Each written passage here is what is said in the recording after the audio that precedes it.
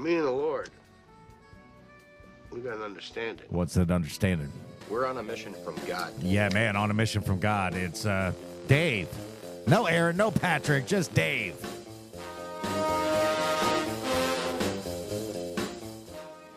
We're putting the band back together. Forget it. No way.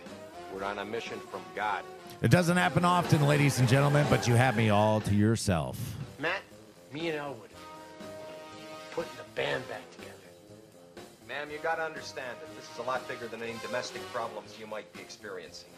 Would it make you feel any better if you knew that what we're asking Matt here to do is a holy thing?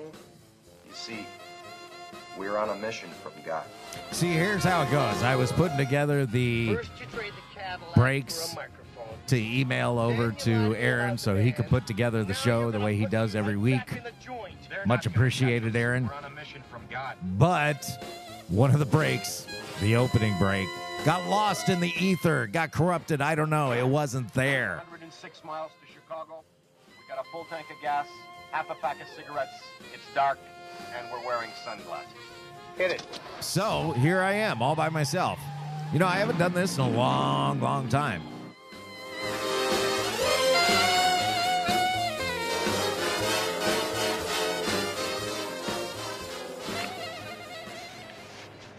Lord works in mysterious ways. Yes, he does. Yep. Strike up the band, Sal. Oh, man, has it been hot out here, man. Triple digits and then some. We've been hitting like, I don't know, 107 to 109, 110 for almost a week straight. I know there's people out there that have been dealing it for 2 weeks straight, a month straight. Okay, maybe, just maybe, there's something to your climate change thing. I'm not going to give in yet, though. I still say the Earth just goes through cycles, but I don't know. That's an argument for another day, right? I'm not here to argue with people. Just trying to make fun, that's all. Hey, we're all just on this big rock spinning around along for the ride, so you might as well just strap on that seatbelt and hold on tight, you know what I mean? What are you going to do, right? All right, I'll get to it here. Today, our special guest, Pastor Glenn, and Under the Blood from Ohio. Do you like yourself some Southern rock, some 38 Special, some Skinnerd, some Molly Hatchet? You're going to love today's guest. This is Southern rock at its best, man. Can't wait for you guys to check this out. Let me see what else we got going on. Well, Patrick and I later in the show we're gonna talk about this craziness going on in California right now. You're gonna want to stick around for that because you're not gonna believe your ears. I promise you. You're just not gonna believe the craziness going on out here in the state. Sometimes I wish I was in, I don't know, in Kentucky like Patrick or Tennessee like Shipley. I think Shipley's out in Tennessee, right? Maybe I'm wrong about that. Anyhow. Sal's out there in New York. I'm sure he's sweating his his hair off. What's left of it. We're going to shows too. My hatred for Live Nation is unprecedented. I mean, I just cannot stand Live Nation. I think you're ripping off the fans and you're ripping off the bands for corporate profits. And that was never what the art was ever to be about. But there are some shows that I really wanted to see. And I said to my son, prices of these shows are getting a little bit out of control because I have never in my life put tickets to a concert on a payment plan. Sure, I did it with the Aftershock tickets, but those get pricey. That's 4 days, it can get pricey. I get that. I'm talking like $40 tickets. $40 tickets with, like 60% in fees. When you buy them for you and your friends, and they're going to pay you back later and everything. You buy 3 shows, man. Yeah, I mean, the price adds up. You're pushing $500-$600. It's craziness. It's out of control. Go see these local bands. Stop giving your money, just like I did. Okay, call me a hypocrite if you like, but I wanted to see some of these shows. But stop giving your money to Live Nation. Give your money to the independent bands. Give your money to the independent venues. Because I'm going to tell you, I've seen these crowds for like Taylor Swift. She doesn't need any of your money. She doesn't need any of it.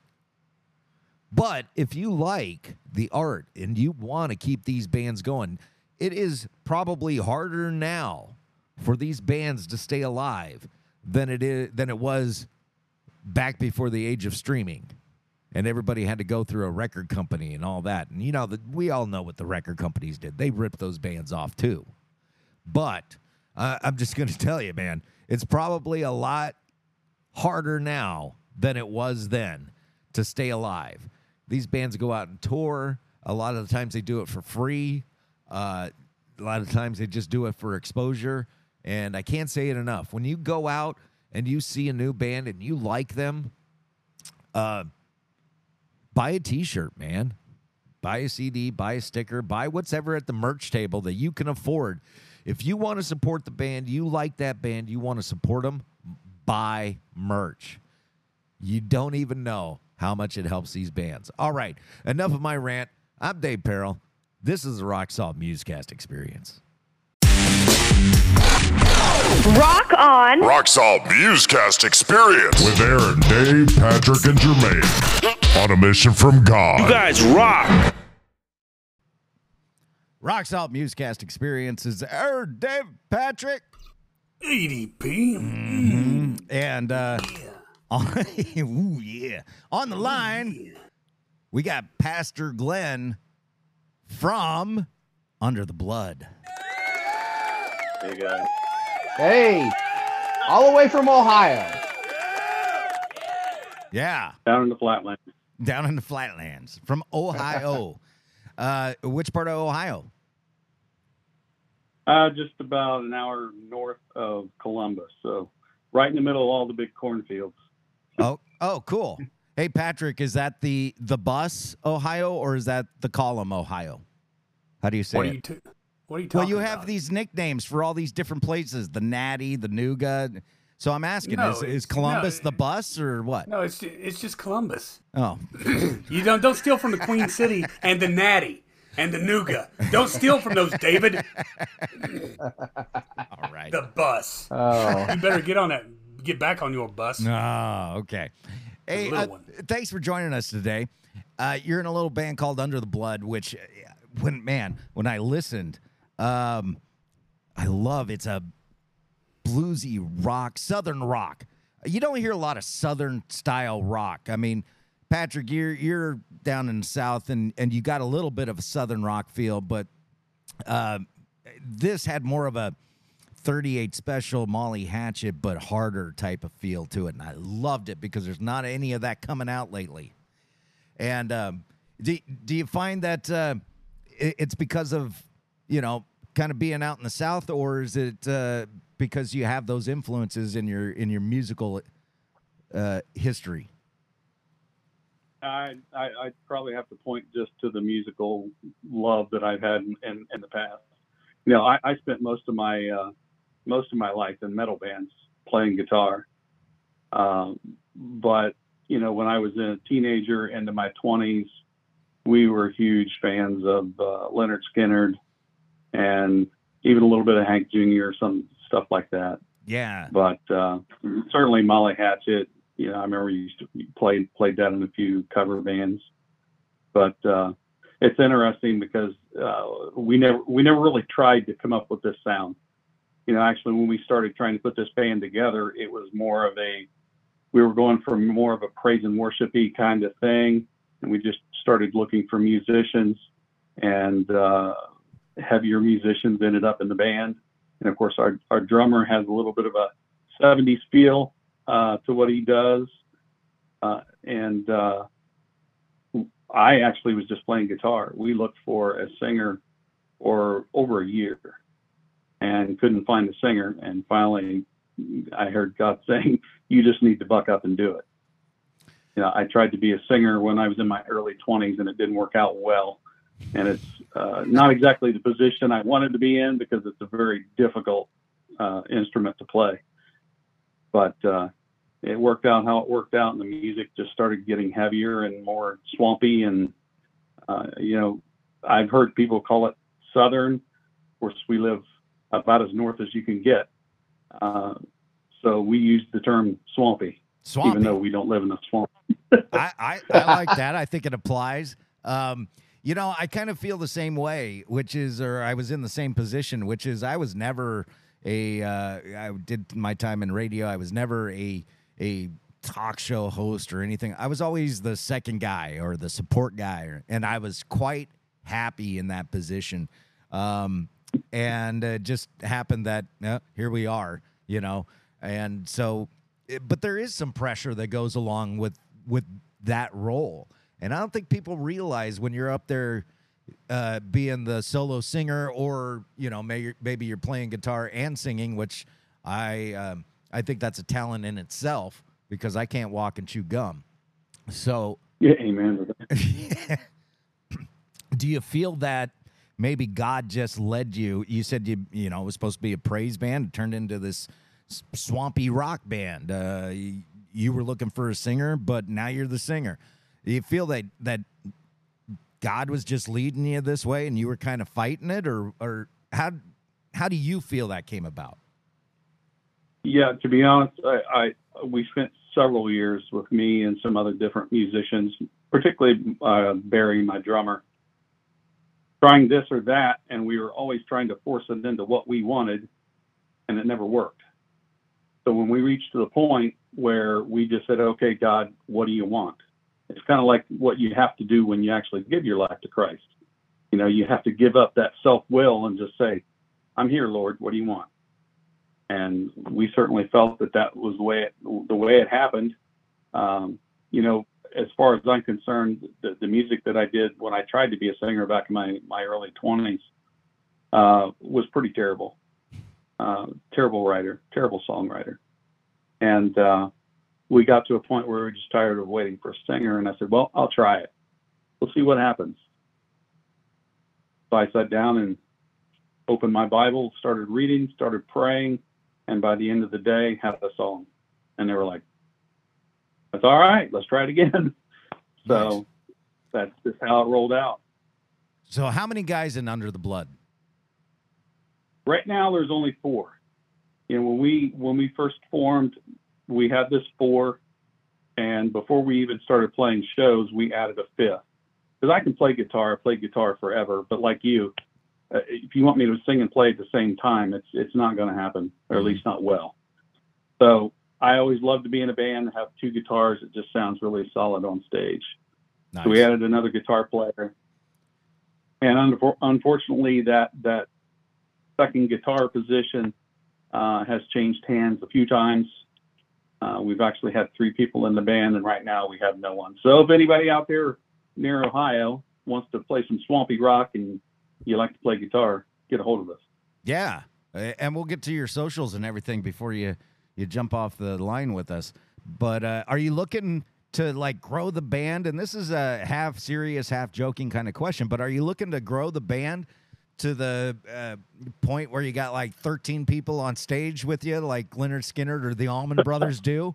And I'm not knocking that. You know, they got a great sound. That, like the Allman Brothers, they got 2 drummers, I think, or had.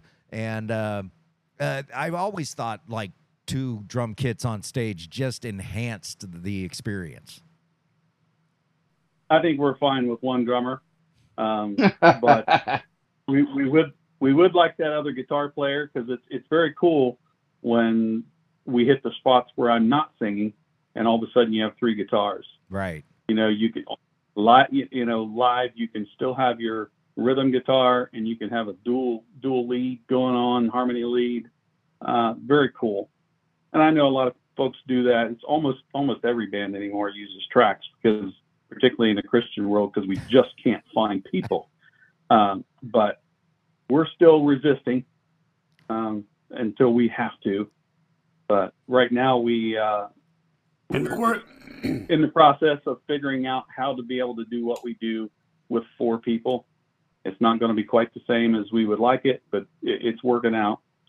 And yeah, we had more than one discussion about adding a few backup singers, especially when you listen to those backup tracks on the Hold On. In the immortal words of Darth Vader, resistance is futile, Glenn. That's not Darth Vader, is it? That's Star Trek, bro. Resistance. That That's would the be Captain Borg. Picard, Yeah. Oh, I don't know anything about Star Trek, but I feel really super nerdy now. Well, go me. Here's the way I've always looked at the two, Star Trek and Star Wars. Star Wars is the fun nerd. Star Trek is the thinking nerd. And I might look like the leader of a bike gang, but I really am a nerd at heart. Are you a fun nerd or a thinking nerd? I'm a thinking nerd. I'm both. Okay. I like Star Wars, but I'm pretty much addicted to Star Trek and Stargate. Okay, I didn't get into Stargate, but I actually went to see Star Wars Episode 4, and it was the original cut last night in one of the old theaters we have here in town, where it was the original cut where Han shoots first, and everybody cheered because that's the way it's supposed to be. And they're fun movies, but and I don't want to get off track. I just have a thought. They're fun movies, but if I want to get deep into something, I'll turn on Star Trek. Makes you think. I'm so sorry I opened this box. I mean, yeah. You know what? You know what happens on this show? Once you open that box, it's hard to close it. Yeah. I know. It's hard to close it. Yeah, you guys, you brought me on for over 2 years now. Every Saturday, I should know these things. Yeah. So it's like, has it been 2 years, Aaron? I don't think so, but it's felt like 2 years, maybe. No, man. You see, this gray is because of you two. This gray is gray. Like Aaron, like my angry ex-girlfriend. Where are you at? When are you coming on today? Huh? Are you? I need to know a time. Oh my gosh. Well, I was just gonna say it just felt like 5 years, but that's okay. Back to Glenn and Under the Blood. Come on. All right, Under the Blood. No. I want to, Glenn. When I first heard your music, I text Dave. I said they're kind of a mix between Soundgarden, Nickelback, and kind of the Christian artist Zach Williams. And I just wanted to catch Aaron before the interview and go, please don't tell him he sounds like Soundgarden. He sounds nothing like Soundgarden. Zach Williams, I'm definitely into. He's my man. Yeah. And what do you think of Crowder? I love Crowder. I think he's a very talented guy, but to be quite honest, I listen to his records, and there's usually 2 or 3 songs that really get me, and then the rest of them I'm lost. Dude, I'm the Especially same when it gets way. into techno stuff. I'm the same way. Yeah, I'm not a techno guy. Maybe for different reasons, you might like the worship stuff a little more than me. I like I told you, I like that Southern rock type of feel, and those like Run Devil Run is one of my favorite songs. Yeah. So that's probably why I like Zach Williams more than some of the rest of the worship stuff. I'm just not like I don't dig the electronica kind of sounding stuff. If you're watching us today on YouTube or listening to us on the podcast, and you don't listen to anything besides Christian music, I would just tell our audience, I think you sound like just a beefed up Zach Williams. That guy has a great voice. So do you. And he's got a real Southern sound to him, a little swampy, as you say. Okay. So hey, Glenn, I wanted to talk to you about, cause you're a preacher too, right? Yeah. All right. I'm actually associate pastor at church, Shining Light Baptist Church, right here in Marion, Ohio. I want to talk to you a little bit about that, but let's do a break here and check out Long Way Home.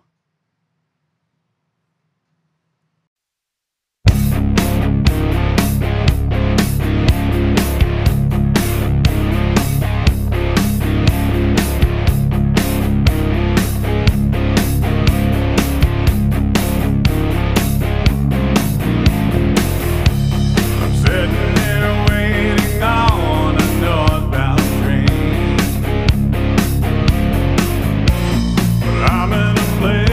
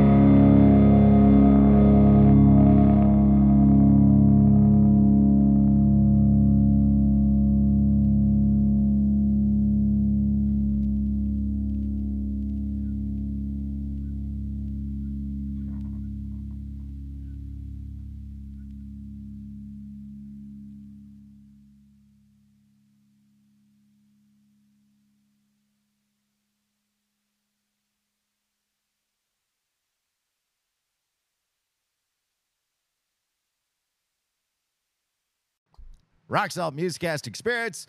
And David Patrick. ADP, mate. Mm-hmm. And our new friend Glenn from Under the Blood. How you doing, Glenn? Hey, that's Pastor Glenn. Pastor Glenn. My Okay. apologies. I didn't mean to. PG if you like. What's that? But PG if you like. Oh, PG. I like that. PG. All right, PG. I'm going to call you PG now. So you're the pastor of a church, and you mentioned the name. Mention the name again. Shining Light Baptist Church here in Marion, Ohio. Actually, associate pastor. We do have a senior pastor as well, Gary Carr. Okay. And does he have a beard like you? A nice beard like you? You know, because that. Oh man. Is he clean cut? I'm betting clean cut. He's the antithesis of your appearance. Yeah, we're pretty much the exact opposites, and it's a good example that we're all connected in Christ. Yeah. Yes. Well, I was having that conversation with somebody the other day, and we weren't talking about Jesus or our faith or anything like that. I just said, we're all brothers. We're all cut from the same cloth. We're all brothers on this spinning rock. It's how you treat your brother that, how'd you get in the preaching biz? God pulls you there. Again, I think anything that we do, when we actually try to insert ourselves into it, we just make a mess out of it. So if you just lean back and say, what do you want, Lord? And to be honest, after I had a few not so great experiences in some churches with leadership in the church, I really didn't want anything to do with leadership. But if you're listening to God, you do what he wants, not what you want.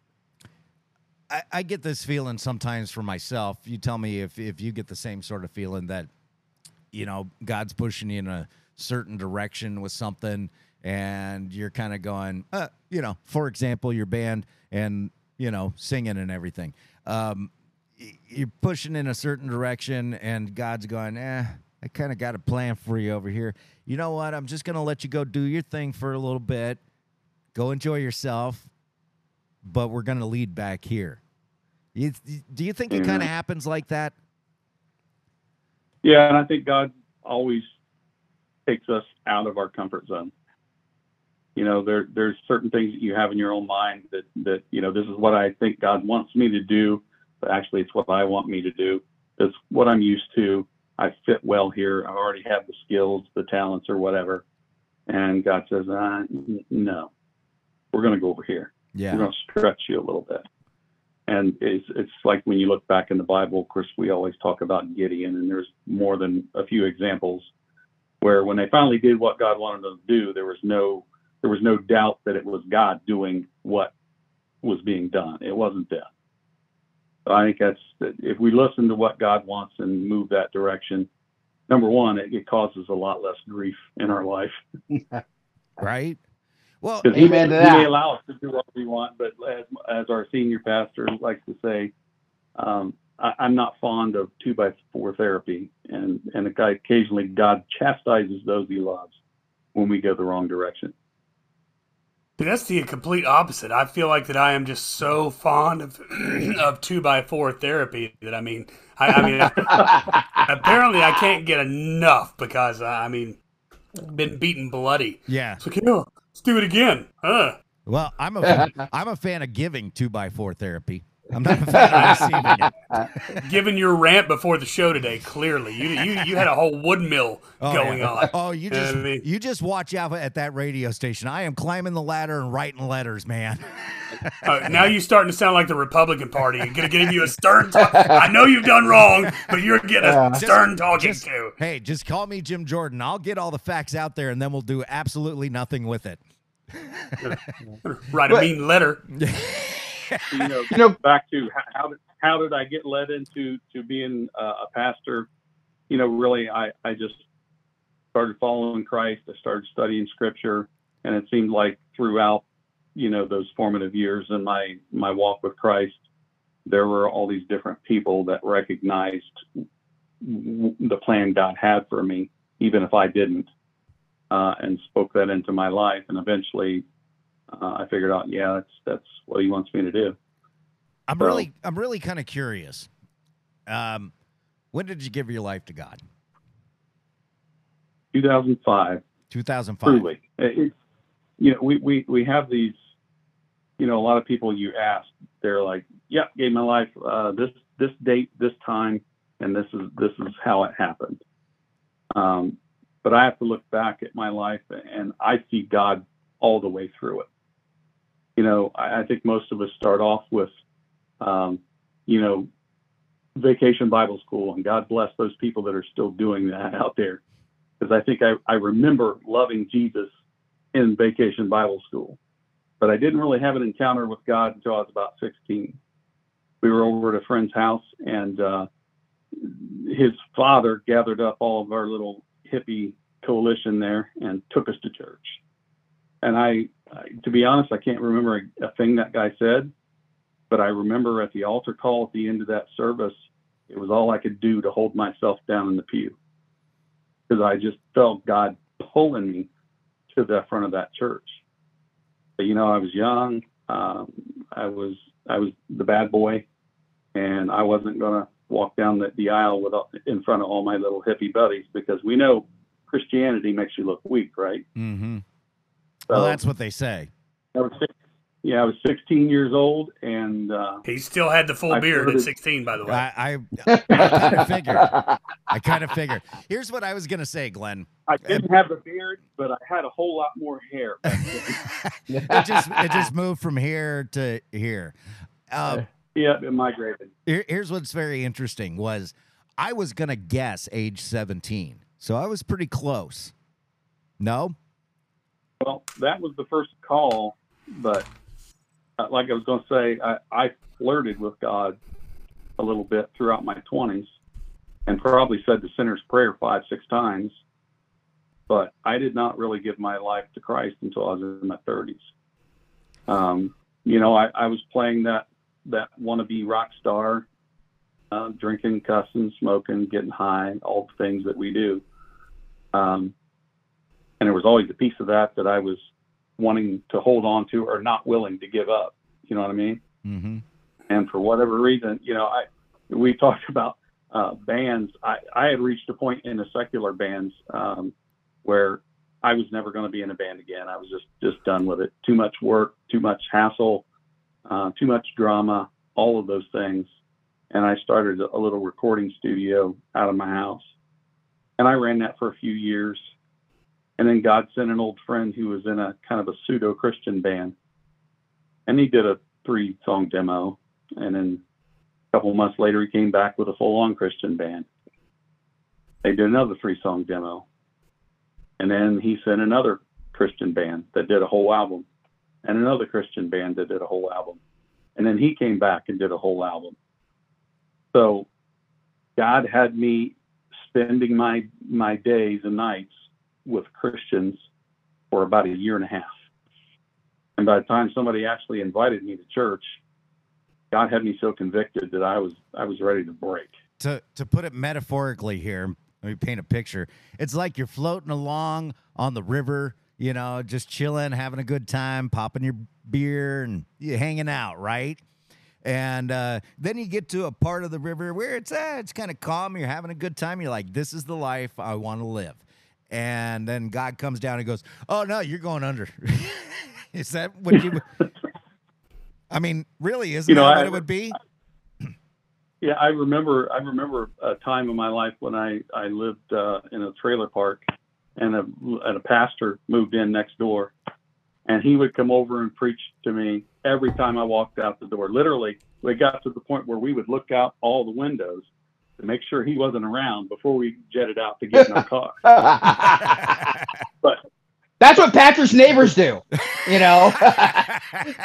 we got to this point where, I was that whole year and a half or whatever it was, where I was around all these Christians. Not a one of them ever preached to me, but I felt just as convicted being around them as I did someone preaching the word to me.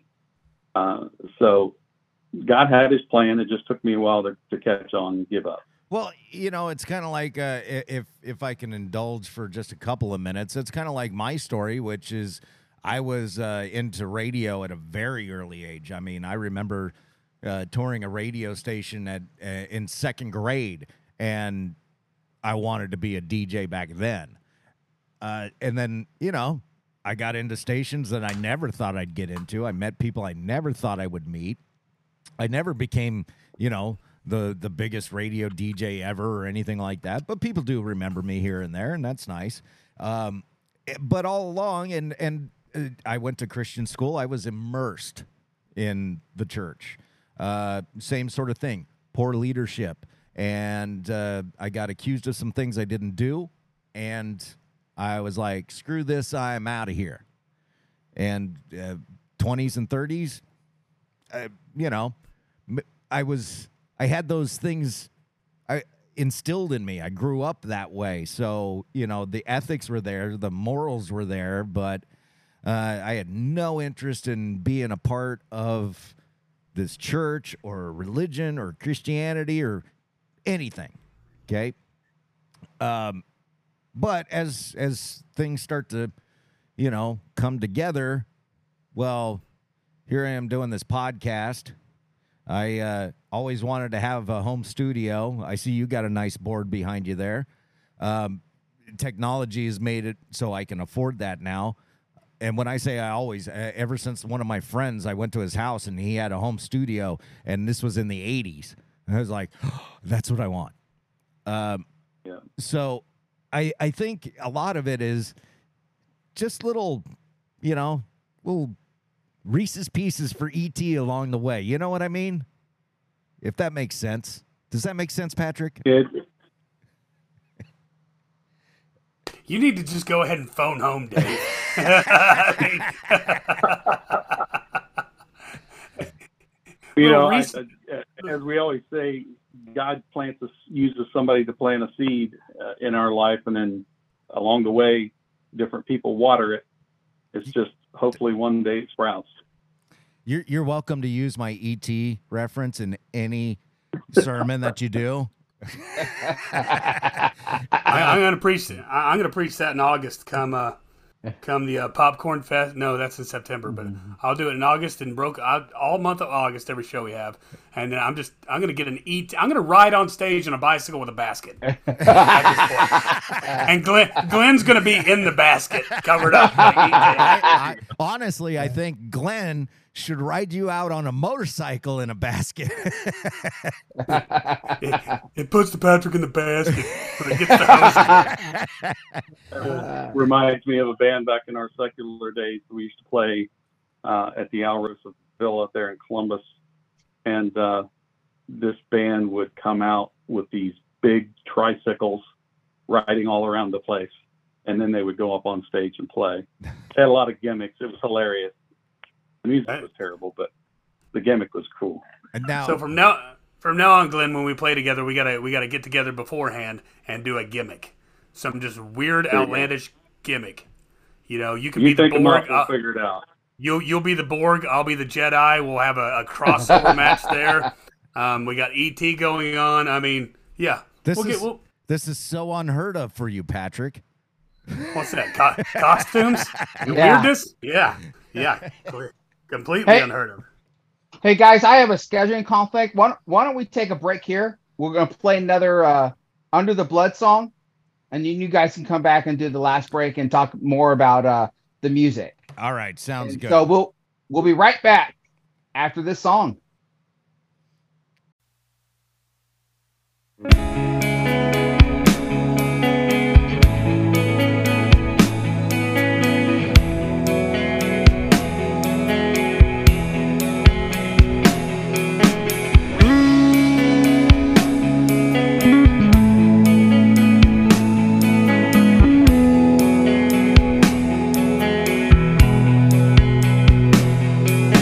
Rain down the words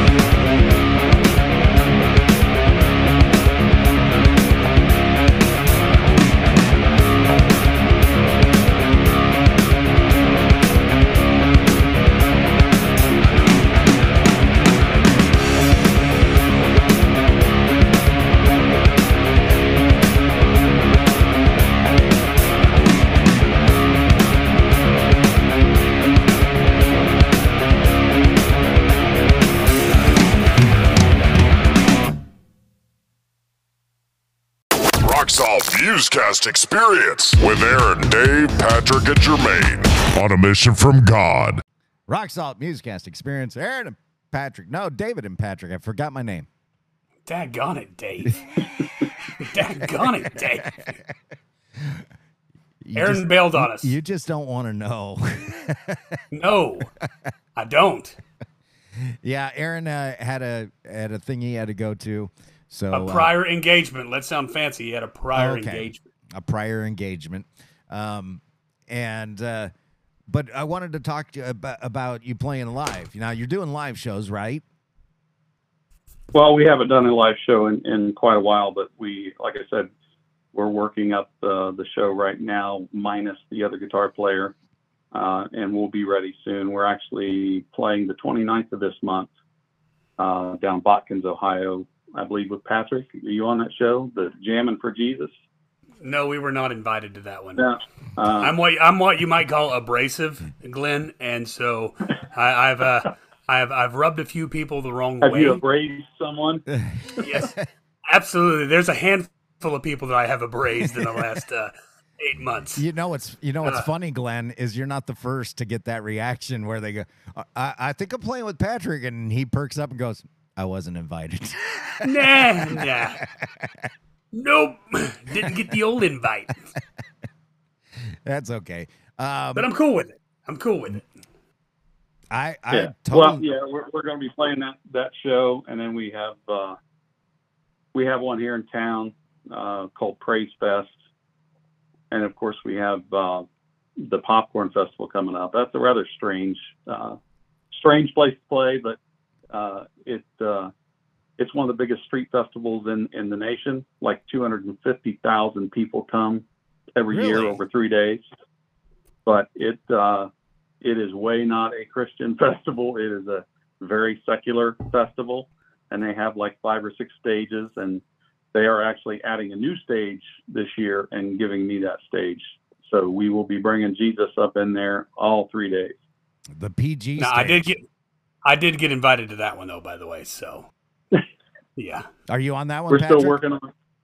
Yeah, and I just want to point out to whoever's listening, if you ever if you're out there and you're playing live music and then Glenn's like, why don't you open for us? Go ahead and turn that one down. because you don't open for Under the Blood. I mean, because you better be bringing your A game, your B game, and your C game for your set before you try to either go before or follow these guys. You better be on point, because I've watched Glenn. We played together quite a few times, really, and their stage show and what they do is phenomenal. So don't make me blush, Patrick. I can see the jolly redness going on there, Saint Nick. Yeah. Yeah. Now that was going to be one of my questions, which is, what is a live performance of Under the Blood like? Well, when I started writing these songs, the whole point of what we do as a band is not to make a living at it, not to be famous or any of that stuff. It is simply to bring people to Jesus, and that's it. So even from the writing of the songs, almost every song that we have is based out of trying to overcome whatever it is people allow to stand between them and Jesus. There's always an excuse. There's always a reason. There's always something that will try to hold people back. And we use our music to try to break down those walls so that they can come to Jesus. And the show is the same thing. And more or less, we try to, we don't do a show where we play 6 or 7 songs and then stop for half an hour to preach and then play some more songs. We play every song, and I explain to the folks what is this song about, and my testimony. Because to be honest, most of the songs are out of my testimony, the things that kept me from Jesus, or some of the folks in the band, and we try to make sure that we let them know what the message is, and do our best to give them the opportunity to come to Christ. Because you guys know as well as I do, whatever all those things were that kept you away from Jesus for 10, 20, 30 years even, none of them were worth it. And once you gave it up and gave your life to Christ, you realize they're all worthless, all those things and all those reasons that keep you from Christ. So that's what the show is all about. We certainly aren't the greatest musicians in the world, but we try to put on a show that's professional enough that people will listen. I don't know if you've probably seen shows where, all the non-believers in the crowd is, it's just another crappy Christian band or another copy of this band. We just try to be good enough that we sound professional and it's a little different than what you're used to hearing. So at least we get enough respect that they'll listen to what we say, and hopefully God will use it to change a heart. And I just want to point out that you accomplish all that in your stage show. But I also want to point out I'm not bragging by any stretch, but we've already accomplished those first two goals that you said. We're not doing it for fame or money because we haven't reached those levels either. So yeah, we're there. We're there. I do want to address you is, like you said, these non-believers going out, it's just another crappy Christian band. Two things is a while back, I posted in there's a secular rock festival that goes on. It's pretty big. It's called Aftershock. It's here in Sacramento, and it goes 3 or 4 days. And at one time, just because I love the video, I love the energy, and I love the song, I posted the video of Disciples Rise in the group. And I went, "This is a Christian band. No apologies, Christian band. They are. Would they have a spot on Aftershock? Would you guys go see this?" And the comment after comment after comment is, as long as they're good, that's all we care about. We'll go see. That's a good band. We'll go see them. And I think that with the record companies being pushed aside now, and everybody has a little more freedom as far as the material they put out and the material that they're turned on to, I think you're seeing that wall kind of brought down a little. Do you agree? Yeah, I think exactly what you were talking about, the music to start with, where you said you would just go for the sound that we have. But, if we were dealing with record companies, they would probably ship us out the door. Yeah, because we don't have that commercial sound that everybody has. And that's not what we're going for. But again, like I said, when we started writing songs and doing this, we just opened ourselves up to God and said, whatever comes out, comes out. We're not going to try to force anything. And this is what came out. Yeah, I agree with you. So you're doing the Popcorn Festival, which I'm not even joking. I love popcorn, and that sounds exciting to me. I wish I was out there. I'd like to go. When is that? September 7th, 8th, and 9th. And we're still booking bands. We're booking some local bands, hopefully. But we're booking some other bands like Patrick's band, 3 Days Under. We have Chaotic Resemblances playing. And we've been trying to book a few other touring bands to go along with some of the locals. We actually do have 3 rap groups now: Daymac, Big Rev, Word Rat. They're going to be on the bill with us. But we're still working on a few touring bands. It's really tough because, like I said, our mission isn't about money at all. And quite frankly, I started this production company, Bold Word Productions, just so we could put concerts on without charging anything. Because people don't want to pay $15 a ticket for something they don't even know what it's going to be. Exactly. If we want to bring people in to hear Christ and hear the word, then we need to give it for free. And, with a lot of these touring bands, I understand they're making their living off of this. So it's harder to get that in, but, you got to love the Chaotic Resemblance guys. I'm like I can't guarantee you what I can pay you. And they're like, all right, we'll be there. Yeah, those guys are awesome. I do want to throw out just, maybe this will help you out. Maybe you check this guy out. True Lyric. He's out here in Northern California. He's a rapper. He does tiptoe in the rock emo realm a little bit, not much. But I think he would be more than happy if everything aligned that he could make it out there. I'll kick you his information off the air, and if you want, you can check it out. Now, your church. Give it one more plug here because I want people to know about your church. Shining Light Baptist Church, Marion, Ohio. Okay. 294 Mount Vernon Avenue. There you go. I got it memorized.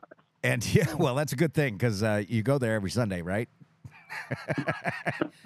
Well, it's kind of hard to miss. It's right downtown Marion. It's this huge stone building. It used to be like a Christian Science library built back in the 30s, and we've turned it into a Baptist church. So it's kind of hard to miss, although I think half the people in Marion think it's a mausoleum by the architecture, but we're praising Jesus up in there. All right. And do you guys have a Facebook page or socials or anything if somebody wants to reach out to you? Yeah, Under the Blood and Bold Word Productions both are on Facebook. We're not big on the social media. Maybe we need to change that, get into the Twitter and all that other stuff. But at the moment, it's Facebook. You search for Under the Blood, I'm sure you'll find it. Facebook really like the phone book of social media. I mean, it really hasn't gone away. I mean, everything is still there. So, fantastic, man. Well, thank you for coming on. I love these songs. I can't wait to hear more, and definitely come back again. Yeah, definitely will. We'll get this record done. I'll let you guys know and get you a copy over there. Oh, fantastic. I can't wait. Hey, thanks a lot, Pastor Glenn. PG. Thank you.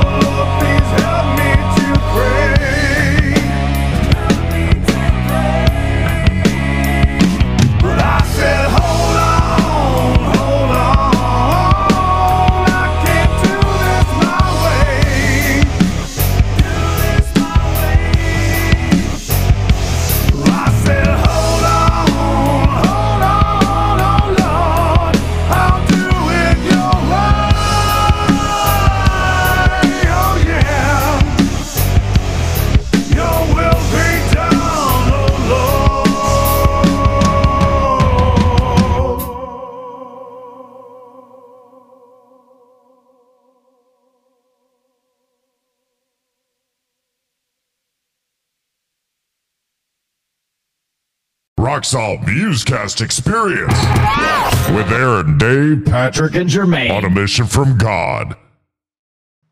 Rock Salt Musecast Experience, Dave and Patrick. What's going on, my fellow listeners? Is that your intelligent nerd? Absolutely, sir. Let's go ahead and get into this one. Oh man. Hey, I really am interested. I find it fascinating as time goes on that the cracks in the media start to show. And as I talk to my liberal friends, they go, wait a minute, I've never heard that before. And I go, well, you should go look at this story. And they do the same thing with me. I go, wait a minute, I never heard that before. You got a story to back that one up with? Come on. And a lot of the times they do. They come back with something, and I go, wow, I'm going to have to do more research on that. So I blame the media for that stuff, and I'm very against corporate media. Absolutely. Okay? I believe there are a lot of great journalists out there that are going out and digging up some dirt, and that's what they need to do. That is their job. Corporate media, their job is to gain ratings and sponsors. That's all they care about. And regurgitate the propaganda that they're told to regurgitate. Exactly. So I'm very interested in finding out what you know about this California SB 14 bill. Have you heard of this thing? Better known as the diaper sniper bill? Yeah, I've heard of that thing. Yeah? What is the media out in Kentucky said about this? I don't watch mainstream media here, so I don't have a clue what they're saying. I don't follow that crap for the reasons we just discussed. Right. Okay. So beyond me telling you, had you heard anything about it? Yeah, through Twitter and stuff like that. I'd read some news articles and things like that. So, okay. So what I'm talking about, SB 14, I don't know the name of the bill beyond SB 14, but being here in Sacramento, we do hear an awful lot about what kind of laws are being passed in California. And all you got to do is pay attention, but most people don't, and that's what they count on. SB 14 was a bill introduced by a Republican here in California. Yes, we do have a few. And it would have strengthened, lengthened, made it more difficult to get out of jail if you are a child sex trafficker. And the Democrats, they all voted against it. All of them. Not just a couple of them. Yeah, not just a couple of them. All of them. Now, how do you not slap your name on this thing? I do say this. I know it happens all the time, and usually I'll go read the bill itself. Usually there's something in there that they slip in that makes everybody go, no, we're not going to do that. This isn't one of those, though. This is pretty cut and dry. They want to make harsher penalties for people who traffic children for sex in California, and it happens a lot. Okay, it's a problem out here. Like everything else, it's a problem out here because we have leadership that doesn't enforce the laws, and we have leadership that doesn't care. So,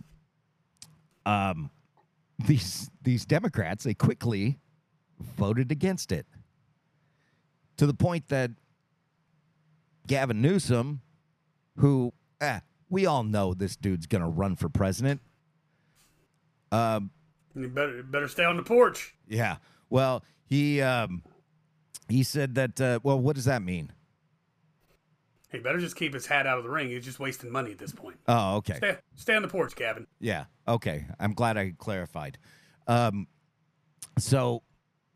he wants to be president. That's been no secret. He wants to be president. And it's kind of tough to be president when you're slapped with the label of someone who supports child sex trafficking. Somebody who's a diaper sniper. Yes, him. Yeah. So he quickly went, wait, this is a problem. He did it publicly. He said, I'm I'm going to go back and talk to these people and find out what's up. And they forced another vote. Like that day, they forced another vote. And everybody suddenly voted for it, except 2 Democrats. One of the Democrats being our Attorney General's wife, Mrs. Rob Bonta. I can't remember her first name. And that told me everything I needed to know. That while they passed it for political reasons, they got zero intention of enforcing it. Well, I mean, let's play devil's advocate here. What if nobody just read the bill and they were like, it's a Republican bill, we'll just all veto it because it's Republican, and we never read it. But then oh, my bad. I should have read this. I got an idea. I'll be the Democrat voting on the bill. You be Governor Newsom, finding out that we all voted against it. Okay? Okay, let's try this. Give me a call. You call me up and ring. Yeah. Hey, this is Rad Gavin here. Trying to figure out why you guys all voted against this bill. How am I going to ever take the presidency if they find out that I'm a pedophile? Well, I mean, sir, nobody's going to think that of you. But we were. I thought the plan, sir, was that if a Republican is for it, we're against it. That was the plan until it started affecting my candidacy. Well, how am I supposed to know that? You're supposed to think with your noodle, not with your other noodle. Well, you gave the guidelines. Now, I may have set the guidelines, but I expect some kind of self-starters. That's why you're in your chair. This is how I feel these phone calls went. Absolutely. Okay. Everybody's all red-faced and hair on fire. and you got these Democrats going, well, I did what you told me to do. I don't understand what to do with my hands. Yeah. So, it forced a vote. They voted for it. It passed, with the exception of the Attorney General's wife. And like I said, that just tells me that they it passed, but they got zero intention of enforcing it. It's like in the Rocky movie, it's like, I'll sue me for what? Like, what are you going to do? Take my birthday? We're not enforcing this thing. Yeah, exactly. Hey, look, if the Attorney General's wife won't vote for it, I think it speaks volumes. Now, by the way, I'm going to tell you why I'm doing this, why I'm going to say what I'm going to say, which is since 2015 or so, I have been called deplorable. I have been called a Nazi. I have been called everything in the book by Democrats, idiot Democrats who hated Trump. I'll go on the record. You know it. I am not a Trump supporter right now. I think he's bad for the party. You feel differently, and that's okay. So, all that said is, if the reason they said they didn't vote for it was because it would enhance and lengthen the jail sentences for people caught child sex trafficking. They should all be taken out back and shot anyway. So, how do you not get behind this? Okay. Secondly, this one really upset me too.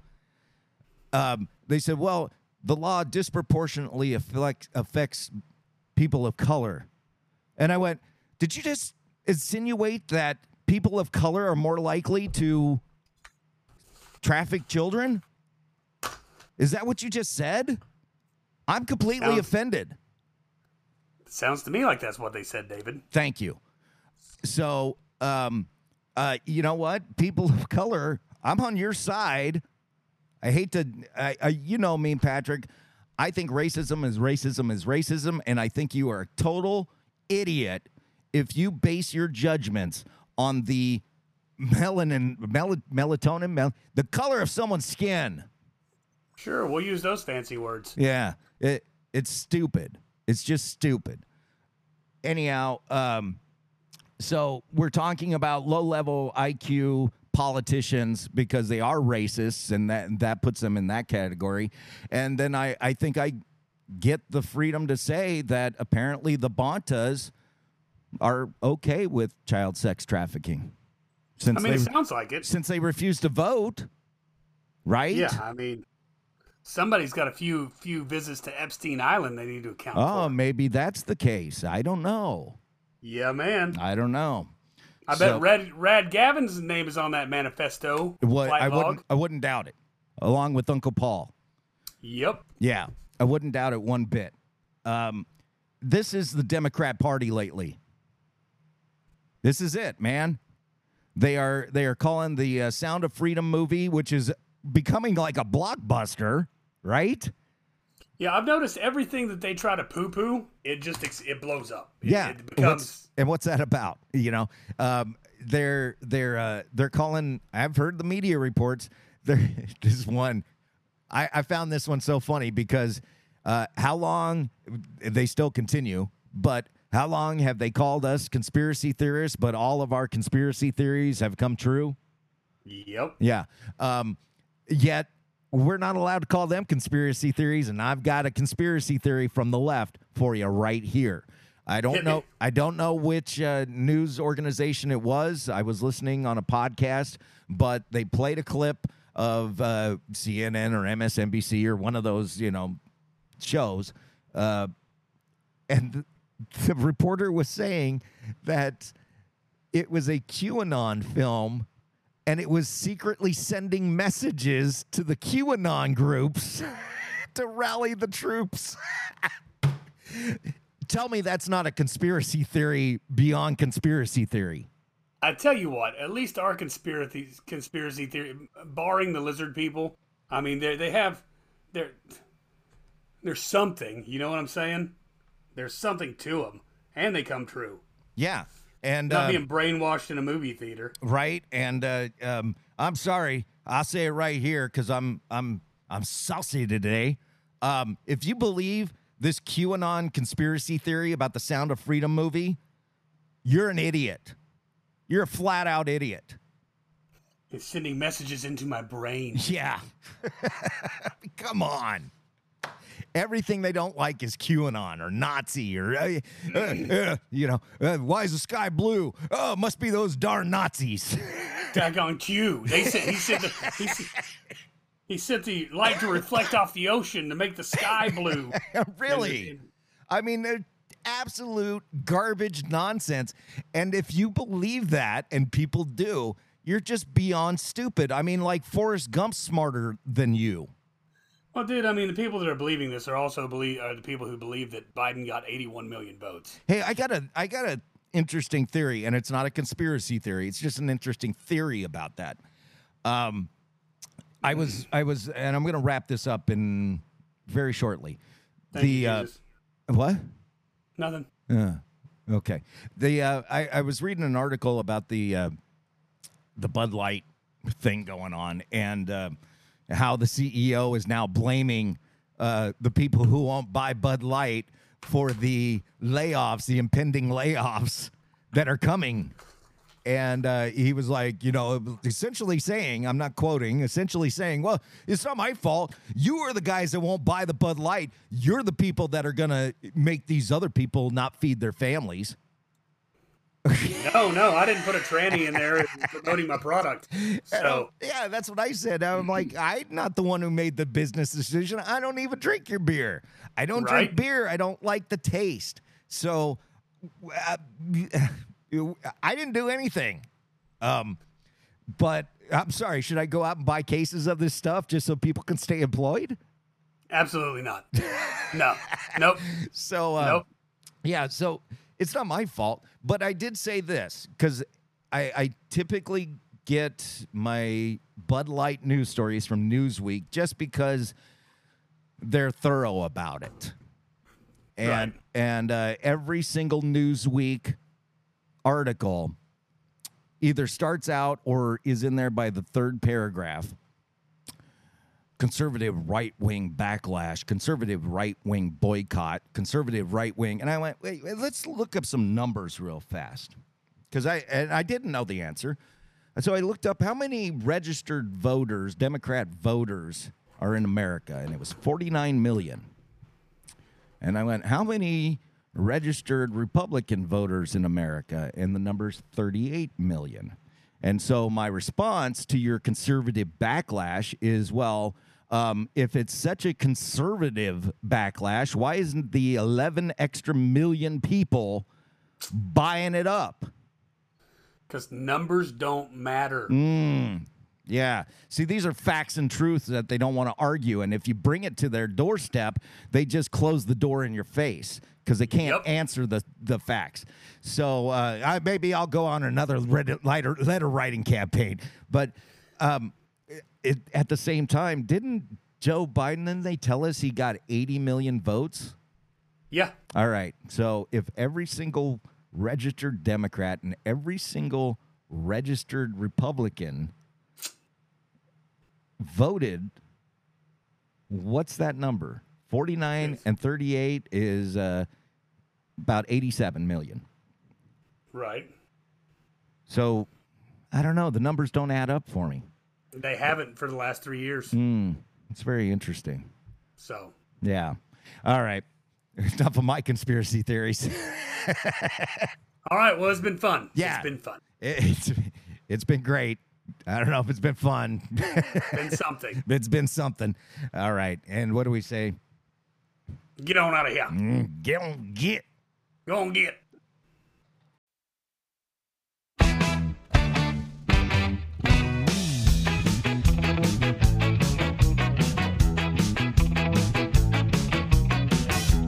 Jesus is a friend of mine. Jesus is my friend. Jesus is a friend of mine. I have a friend in Jesus. Jesus is a friend of mine. Jesus is my friend. Jesus is a friend of mine. He taught me how to live my life as it should be. He taught me how to turn my cheek when people laugh at me. I've had friends before, and I can tell you that he's one who will never leave you flat. No! Jesus is a friend of mine. Jesus is my friend. Jesus is a friend of mine. I have a friend in Jesus. Jesus is a friend of mine. Jesus is my friend. Jesus is a friend of mine. He taught me how to pray and how to save my soul. He taught me how to praise my God and still play rock and roll. The music may sound different, but the message is the same. It's just an instrument to praise his name. Yeah. Jesus is a friend of mine. Jesus is my friend. Jesus is a friend of mine. I have a friend in Jesus. Jesus is a friend of mine. Jesus is a friend of mine. Jesus is a friend of mine.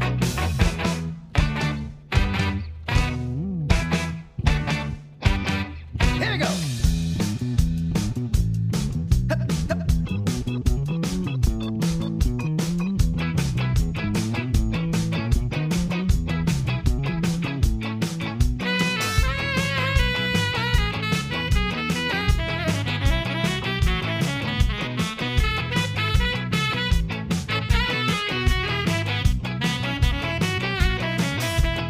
Jesus is a friend of mine. Jesus is a friend of mine. Once I tried to run and hide, but Jesus came and found me and he touched me down inside. He is like a Mountie, he always gets his man, and he'll zap you any way he can. Zap! Jesus is a friend of mine. Jesus is my friend. Jesus is a friend of I mine. have a friend in Jesus. Jesus is a friend of mine. Jesus is my friend. Jesus is a friend of mine. He loves me when I'm right. He loves me when I'm wrong. He loves me when I waste my time by writing silly songs. He loves me when I'm quiet and I have nothing to say. He'll love me when I'm perfect if I ever get that way. Oh! Jesus is a friend of mine. Jesus is my friend. Jesus is a friend of I mine. have a friend in Jesus. Jesus is a friend of mine. Jesus is my friend. Jesus is a friend of mine. Jesus is a friend of I mine. have a friend in Jesus.